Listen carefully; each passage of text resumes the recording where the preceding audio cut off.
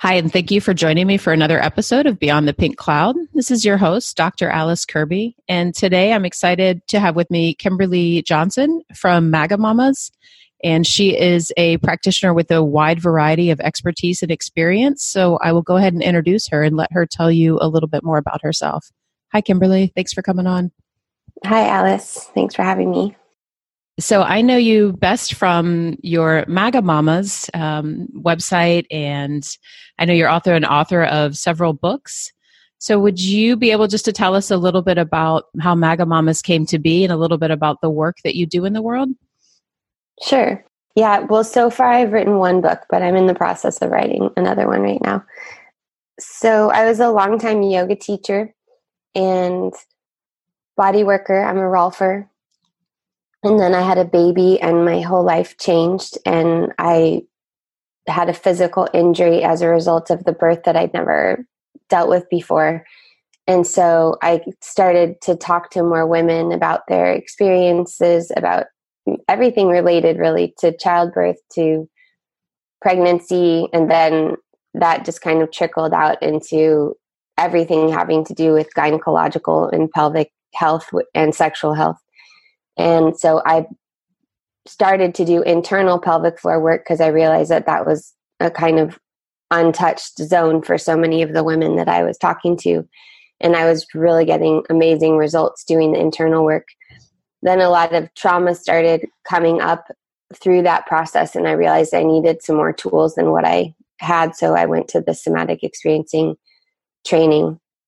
And I also went to a sexological bodywork training so that I got even more of a full picture of sexuality and consent and all of the ways that that plays out through relationship, really. So those are my main pieces of my background. So with being a sexological body worker, is what you do familiar? Because I know I've got quite a few colleagues who are pelvic floor physical therapists who will go in and do internal work and work with the musculature of the pelvic floor and the pelvic hammock. Is that part of the work that you do? It can be.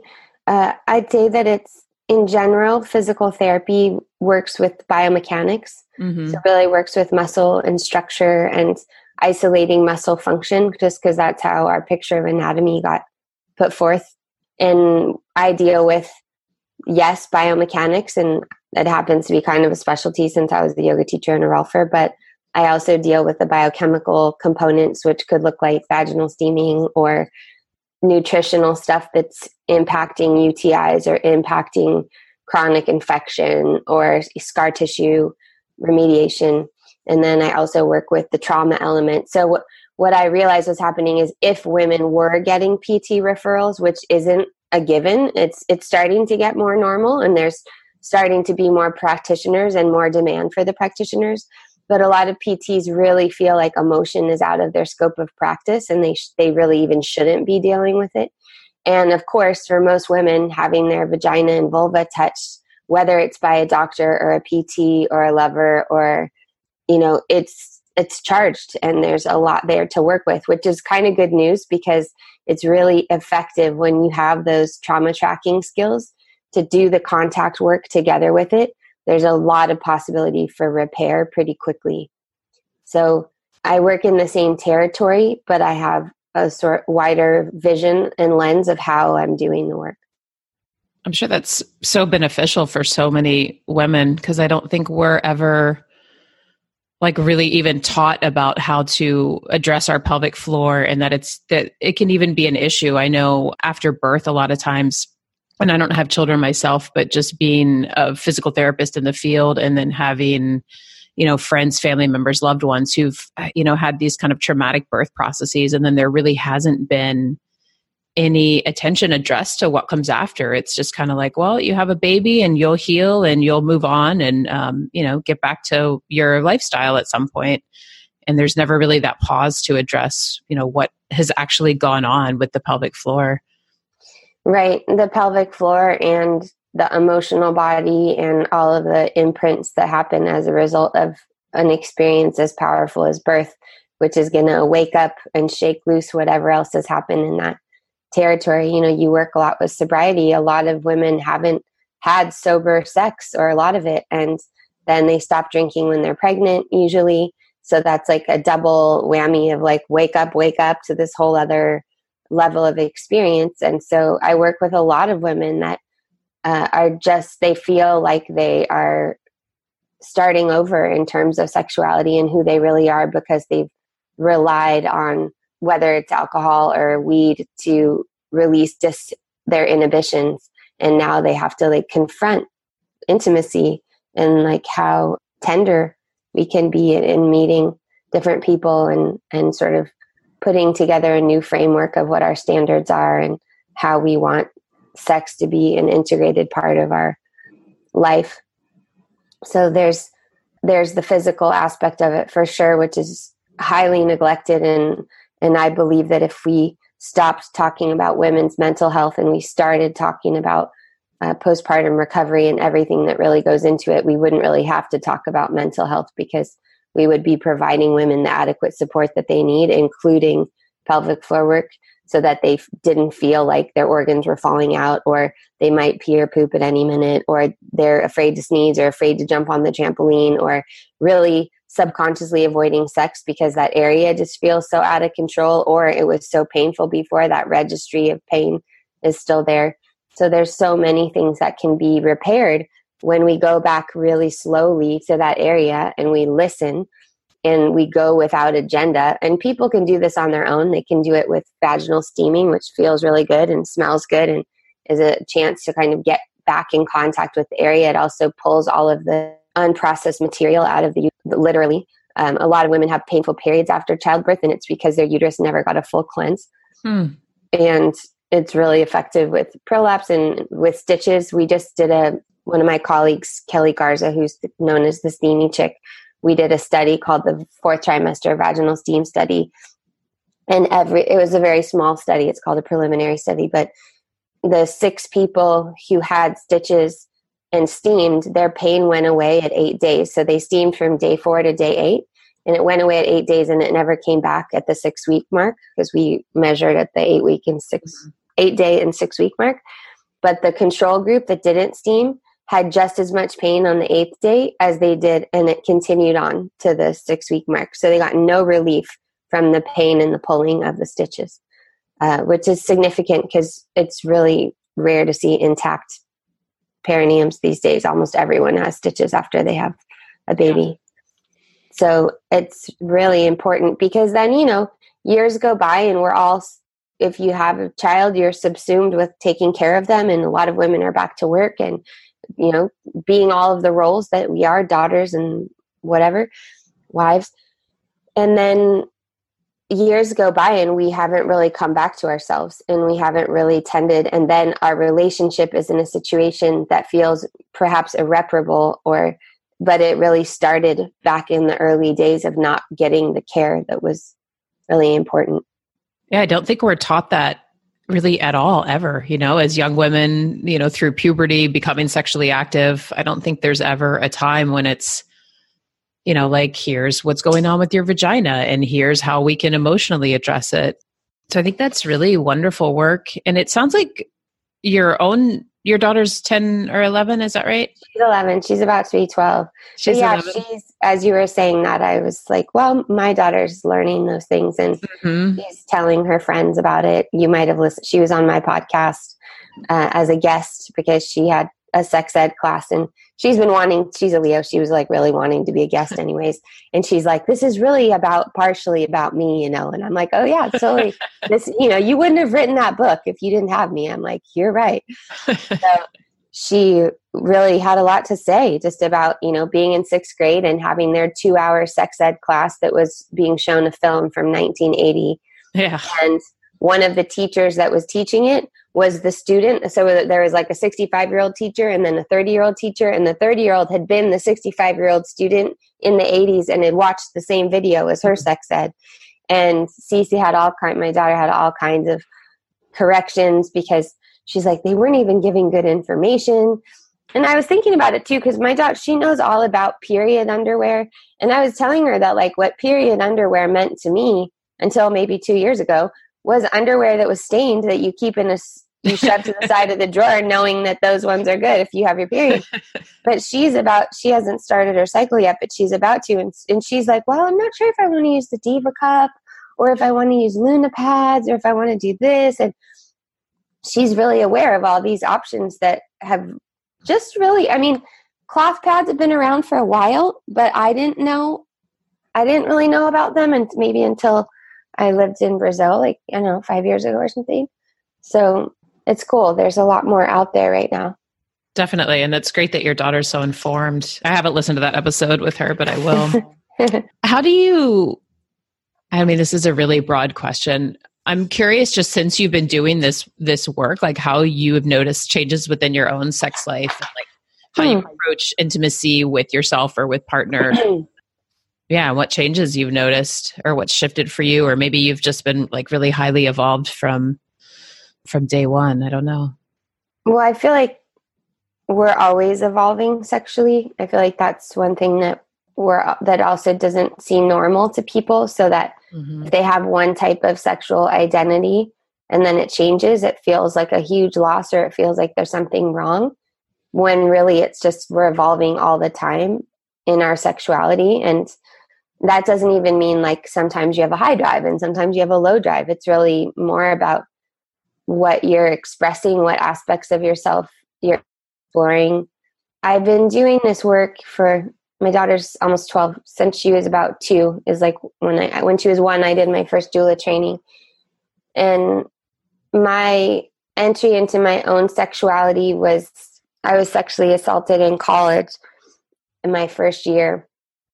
And that was kind of the first experience in my life that just sort of turned my world upside down, where nothing seemed to make sense anymore. And I thought if I was a good person, like the right thing would happen to me. And I just had to figure a lot out. And actually that's when I started yoga. So that's what brought me to yoga.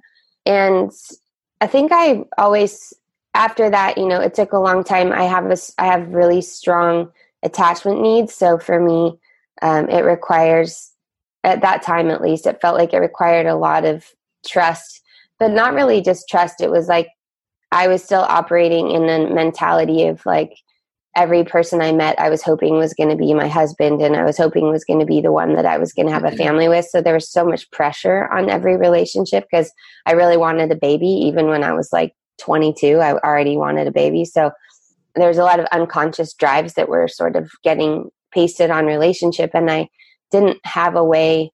It was complicated for me to decide who I wanted to trust in terms of relationship and how that would be. Then when I had a baby and I realized I wasn't going to be with my daughter's father anymore. And with him, I had a really satisfying, at that time, looking back, I kind of wonder about it. But at that time, I felt really satisfied. I felt like I had finally met someone who met my level of drive, who basically was like a yes all the time.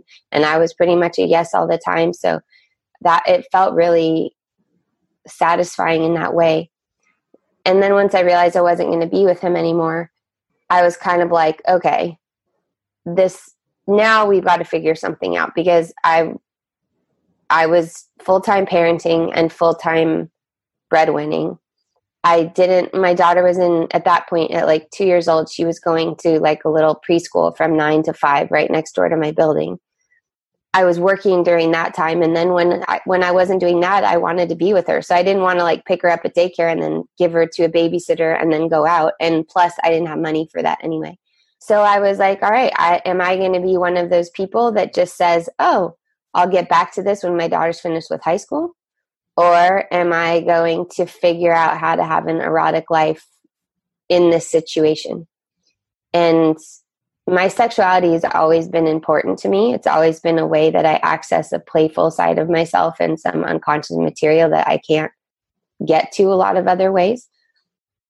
So that's when I started really experimenting with trying to, I consider sex to sort of be like a tangled ball of yarn, and we say sex, but we mean a whole bunch of things.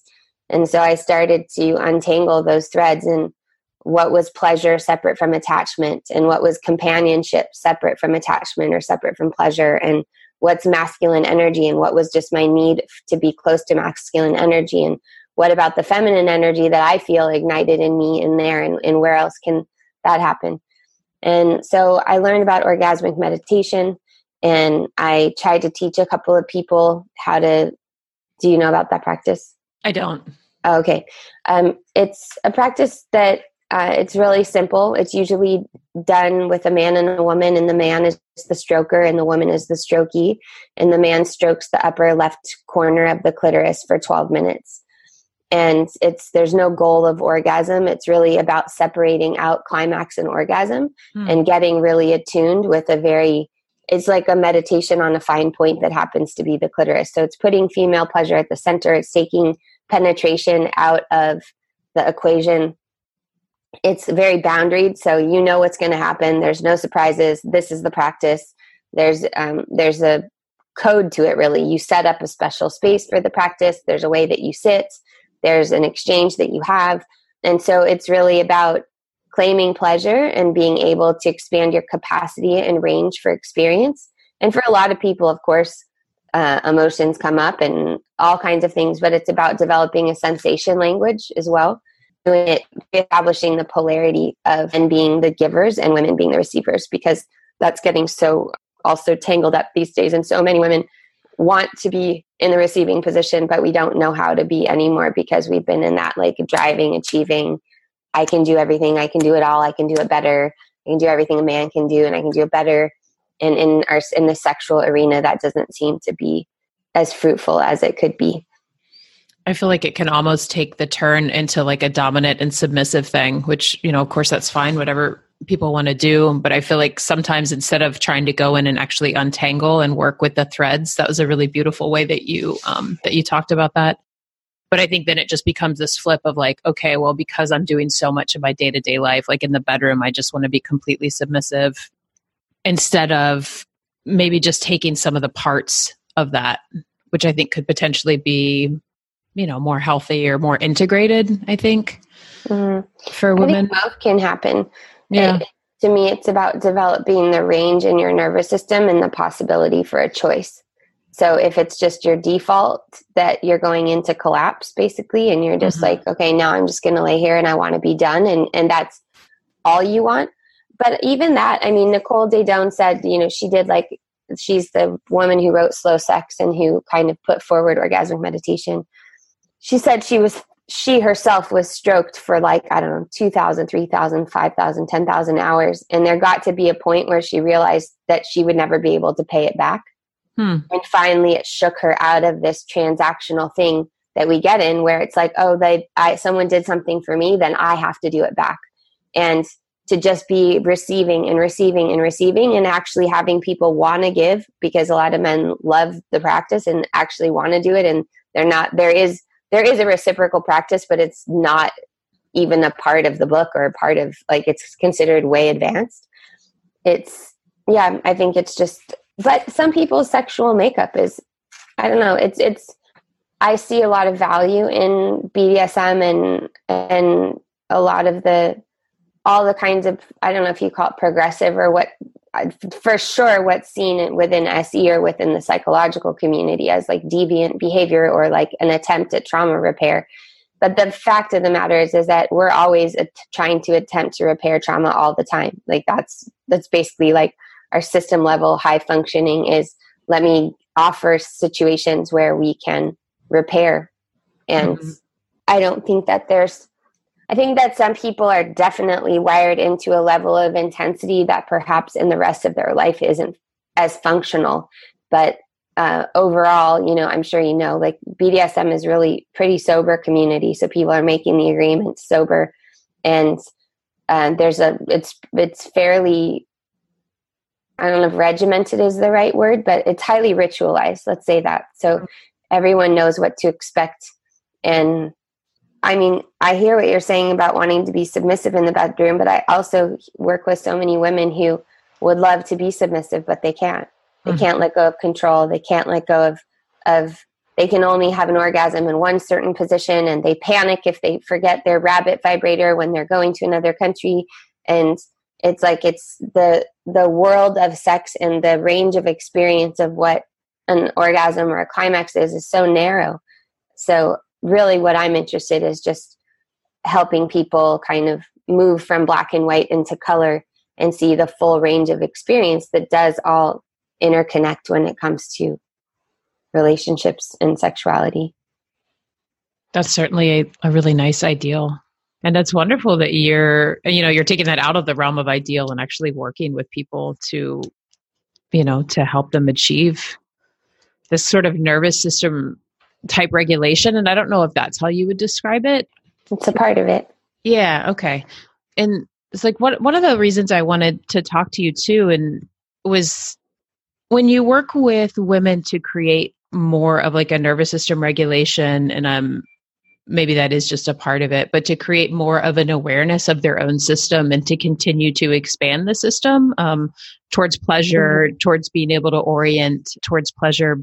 Like I guess, where's the line with finding sort of that gentleness with our own system and then still being able to be maybe not a high achiever, but kind of like to go, I mean, you're certainly a successful businesswoman and a successful author. So I find this in my own life sometimes of really trying to self-regulate and make sure I'm, caring for my own system. I tend to have sort of a slower system in general. So I know like sometimes the things I need to do for myself is to go take a couple of days in nature and to really slow down and to let my system regulate. That's very regulating for me, or regulatory. But then also there's this other aspect of, okay, well, I want to keep creating what I'm creating and, working on business, life, family, whatever it is, like that sort of general drive and busyness. I guess what I'm asking are, what are some tools or what lines have you found in yourself in working with women to sort of balance those things, or to be able to continue to do that self-care, nervous system regulation, and maintain in a place where you can continuously expand capacity, but also continue to, I guess, achieve what you're trying to achieve? Does that make sense? Yeah, there's a lot of pieces to it. Yes. So I feel like in some ways, maybe when I hear your question, I think that there's like a conflation of capacity and productivity. Like how you're saying, like, how do you expand your capacity and, keep achieving, keep doing these things? And I think that the expanding the capacity is actually, it doesn't work if it's in service of trying to do more. Because resting also expands our capacity. In fact, a lot of times resting expands it more. It's so complex because it really is so individual, and there's so many layers of how it works, like connective tissue, density, nutrition, what we do for movement. I can't really say, I mean, I'm a single parent and my daughter's now almost 12, but from the years when she was 6 until 10, when she was 10, I got an au pair and we have another adult that lives in our house. But before that, I lived alone with her. And that means that anytime she was home, then I also had to be home. So even if she fell asleep at 8:00 at night, I can't go anywhere, including the grocery store if I forgot butter, or including a date or whatever. Like, I have to be here unless I pay someone else to be here, which at the time wasn't an option. And so, and I was in SE training at the time, and then I went to sexological bodywork training, and I had a 30-day masturbation practice that was a homework for sexological bodywork. At that point, I was living in my parents' house, so I had to figure out how to do a masturbation practice living with my parents with like my ancestor pictures on the wall and sharing a bedroom with my daughter. And at that time, people would say, like, you're overworking. And I was seeing, 15 clients a week, and I was writing a book, and I was, carrying full-time breadwinning. And I felt resentful of those suggestions because it was like, if I'm going to create what I need to create for us to have a different kind of life and more of a foundation, this is how I have to do it right now. So there's times in our lives, like I see this happening with the motherhood conversation, where everyone is like, well, new moms, they just don't even get close to the amount of sleep they need. Well, yeah, duh. I mean, you have a new baby. Of course you're not getting the whomever decides how much sleep we're supposed to get every night. Of course, new moms aren't going to get that sleep. But that shouldn't be an excuse, or like, do we all need sleep? Yeah, of course we all need sleep, but we are designed as resilient beings to be able, I mean, that would be a very faulty design of the procreation of the species somehow depended on us having to do something that was unviable. We can survive on the levels of sleep, whatever they are, when we're new moms. And that probably means we need to shift. That's what people don't want to really look at, is they want the regulation within the life that they've already established without actually deciding to change something that might provide you the ability to have a regulatory, like classic thing. Someone's in my class, I teach a class called Activate Your Inner Jaguar. It's exactly about this step-by-step orientation, how to take in inside and outside material through the channels. It's basically like the basic SE, but related to birth and sex. And I always forget when I'm teaching the class that some people are really looking to expand their capacity or whatever, develop more resilience to be in shitty situations. It's like, if you're in an abusive relationship, there's only so far your capacity can expand. You need to fucking get out of the relationship. Yeah, that's a great point. It's not about developing. Same thing. People want to be like, oh, I'm going to develop so much resilience that I don't have these emotions. No, you're going to develop resilience so that you have a platform of okayness, so that when the big waves come, you have a foundational deep sense that you're going to be okay.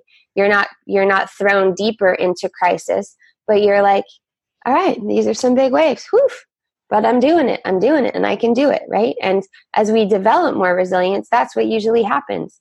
Because as we know, capacity happens in both directions. So, it's as jarring to my system when I get a 6-figure big book deal as it is a relationship breakup. And I have to deal with, okay, so everything that's quote unquote quote good, right? Like it's good that I get a big book deal, has another side where it's like, shit, I gotta, like, now, for instance, when I go to a party, a lot of people want to talk to me about my work. And I notice that sometimes I'm kind of rude, and then I have to face my self-image because I'm like, wait, why am I doing that? And then it's like, oh, well, because I don't want to talk about my Instagram account in every social gathering that I'm at. Oh, okay. So this is a new challenge that I'm going to have because people are starting to recognize me, like when I walk down the street or I go in the subway or whatever. And I'm going to have to figure out some ways that I can be gracious and maintain my own energy, because I have a really kind of diffuse energy field, and it takes a lot for me to shore it up sometimes. So we confuse how to develop capacity, like, oh, well, I want to be able to do more things. But really, it's like, I want to be able to be present for the things that I am doing, and that the thrust of life is pushing me forward rather than my mental agenda.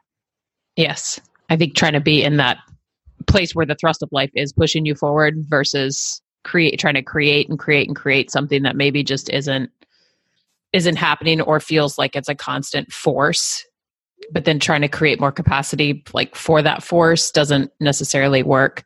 So I think that's a good point to that you made in thinking about, like, people want to create resiliency for shitty situations, but just sometimes you really have to change the situation. And that takes a lot of discernment, and it takes courage and all those things. But that's what an awake life is, right? And so if we're really listening, our body is giving us, it's talking to us all the time. It's just that we have to learn to be accurate translators. And that takes, I think, time and practice and,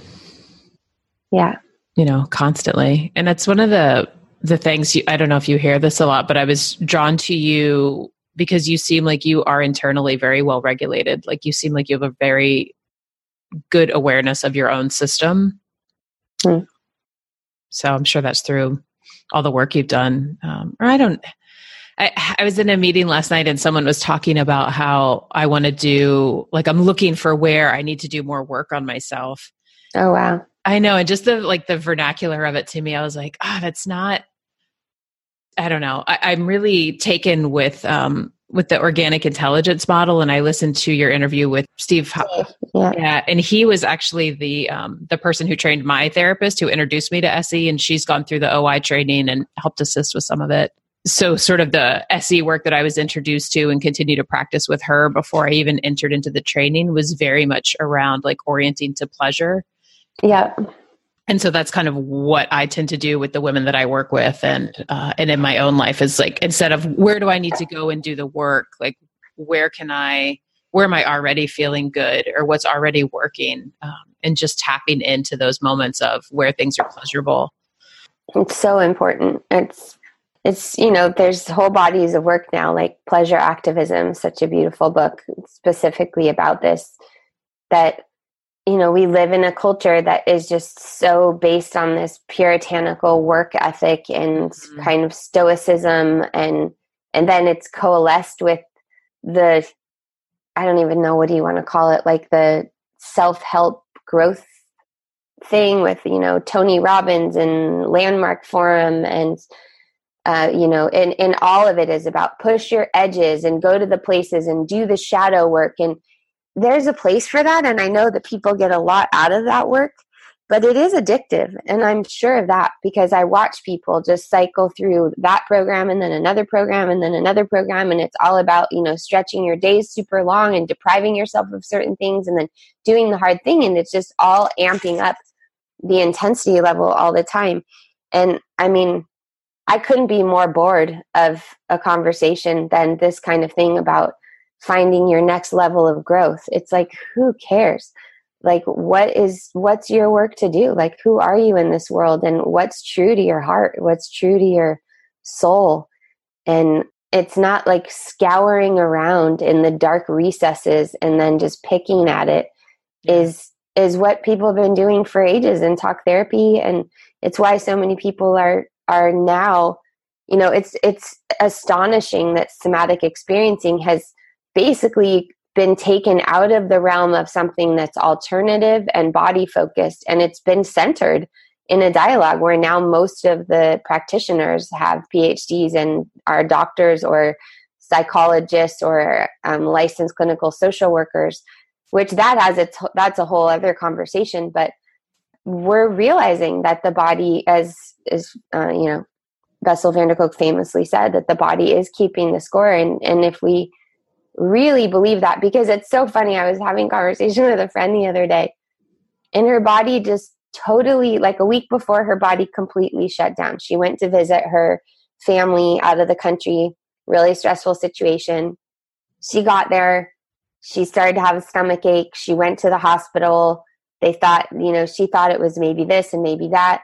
And then when she came home to tell the story, I was like, oh, you're better. Like you, and she goes, yeah, it's almost like that my body recognizes something that I'm not willing to recognize. And me and my other friend were listening. We both burst out laughing.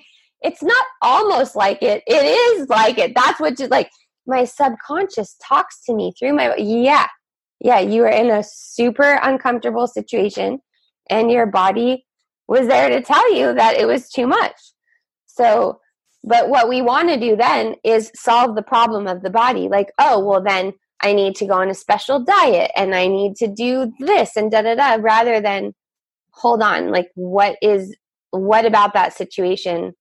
It's not like we have the power to change every situation that we have to be in. Like I said, like I was a single mom. I had that situation. I didn't have other resources to change it for a period of time. I think that's why I'm writing the chapter in my book right now about the correlation between the nervous system responses under threat and the emotional correlates to them.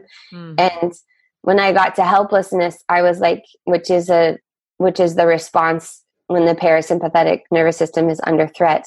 It's one of the escalated responses, a feeling of helplessness. And I thought, well, that's what so many women feel postpartum, because they're trapped. You don't have physical autonomy. You can't really leave where you are. And from a spiritual perspective, there's so much to offer in that's, like the Pema Chodron's book, The Wisdom of No Escape. Like, it's the real no escape. It's not your yoga mat or your cushion where you actually can fucking get up. It's like, you got to go to the bathroom and you got a baby on your breast and you have to do that whole thing. But if you have earlier freeze experiences, it makes sense that. Yeah, absolutely. I don't want to take up too much of your time, Kimberly, But I do want to offer you just a platform if there's any work that you want to share, any projects that you have ongoing, anything that you'd like to just put out there for the community who's listening, please feel free. Well, I have like a few ongoing online courses and communities. As you mentioned, I'm on Instagram a lot with MAGA mamas, and probably your listeners, it's good for them to know that MAGA is not related to our current political climate. It means sorceress in Portuguese. And I lived in Brazil for 8 years, and my daughter's Brazilian. And actually that's where I started my SE training, my somatic experiencing training.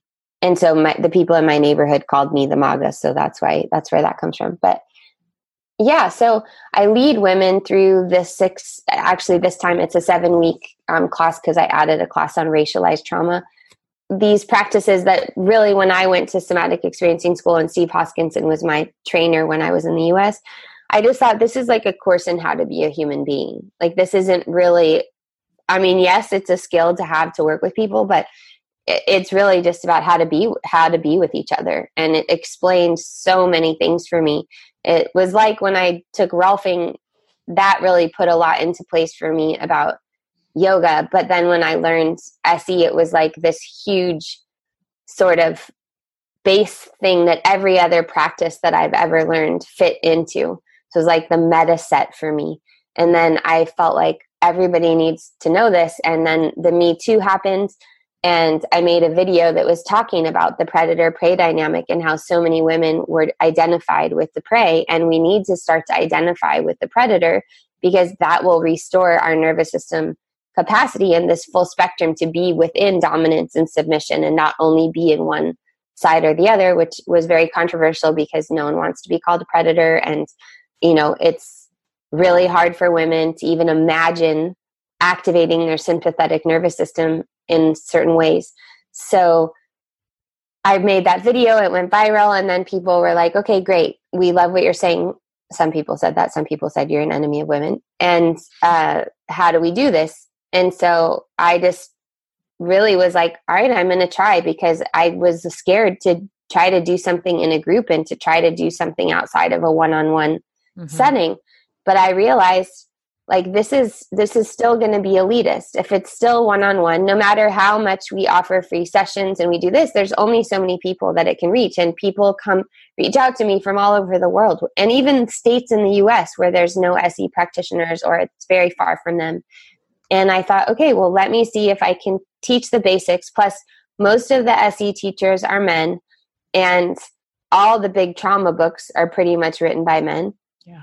And I was like, this needs a feminist perspective. Like, the part on sexual trauma in the SE training was, in my opinion, totally pathetic. And I was like so nervous about that module. And then it came, and it was like a half a day out of the 4 days in my training. And I'm thinking, okay, everyone wants to talk about complex PTSD. Well, sexual trauma for most women, especially most women that are in the SE trainings, that's going to be an underlying foundational trauma. And if it's given a half of a day, in my experience with working, before I took the training, I was already doing the work. I'm like, this is the nexus. This is the center of the whole thing, that if you get to that center, everything else starts to fall into place. And that remains my viewpoint about it, that it's not like leave sexuality last to the thing that you get to, because on Maslow's hierarchy of needs, that's at the top. That doesn't really matter, because it's not totally related, because it's pleasure-based. So if it's pleasure-based, it must be extra, because that doesn't really matter. And we start to put that first. And I think when people hear the words, because there's so much shame and so much guilt and so much disorientation when it comes to sexuality, starting at our education from people who are also uninformed, then we're already in a space that we're not as empowered. And so if we start with pleasure, and we know that pleasure doesn't just mean sexual pleasure means anything that feels good. And it's a very hard practice for everyone. And then it's really hard for meditators and spiritual practitioners, where we've developed all this equanimity about, like, I'm neutral. I don't have a preference. I'm neutral. I mean, it took me a long time to get out of that, because do you like it or not like it? I mean, the question kind of offended me because I'm like, why are you even asking me that? Like, I'm here with it. Isn't that enough? But it's not in this case. So we have a big key actually to the puzzle. And so we go through that in my Jaguar course. I have another course called Forging a Feminine Path, an Embodied Conversation of Spirituality and Sexuality. And that's like a foundational course that goes through the sexual scripts that we have. Everyone's favorite class is one I do is specifically on the sexual anatomy, because I think it's everyone's favorite. First of all, because they're just like, holy shit, I didn't know any of this. I didn't know where the erectile tissue was. I didn't really know what a G-spot was. I didn't know, and then I'm putting that together with the other layers. So it's like an integrative class. And then I have a few other things. Like I have a class called Mother Circle, where we go through, like, there's mother line, mother womb, mother birth, mother wound. There's 8 classes, and all of the classes are really somatically based. So there is a linear progression, but I really teach through modulating and regulating as I'm teaching.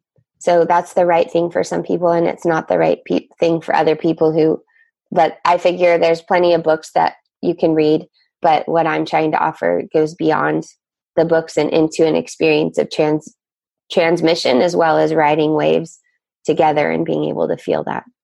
And then I have another book coming out, but I can't even tell you when, because books take forever once you finish them. It's due October 1st, but it could be January 2021 before it comes out. At the moment, it's called Rewilding, Activate Your Inner Jaguar for More Power, Pleasure, and Purpose. Harper Wave at HarperCollins is the publisher. My first book is with Shambhala, The Fourth Trimester. And then in November, I have a card deck that's coming out with the book. And then in some time in the future, again, when in publishing time, I'll have a journal that's coming out with the first book. That's great. Well, thank you so much for coming on and talking with me today, Kimberly. It's a real pleasure to speak with you. Thanks for having me. All right. Have a good day.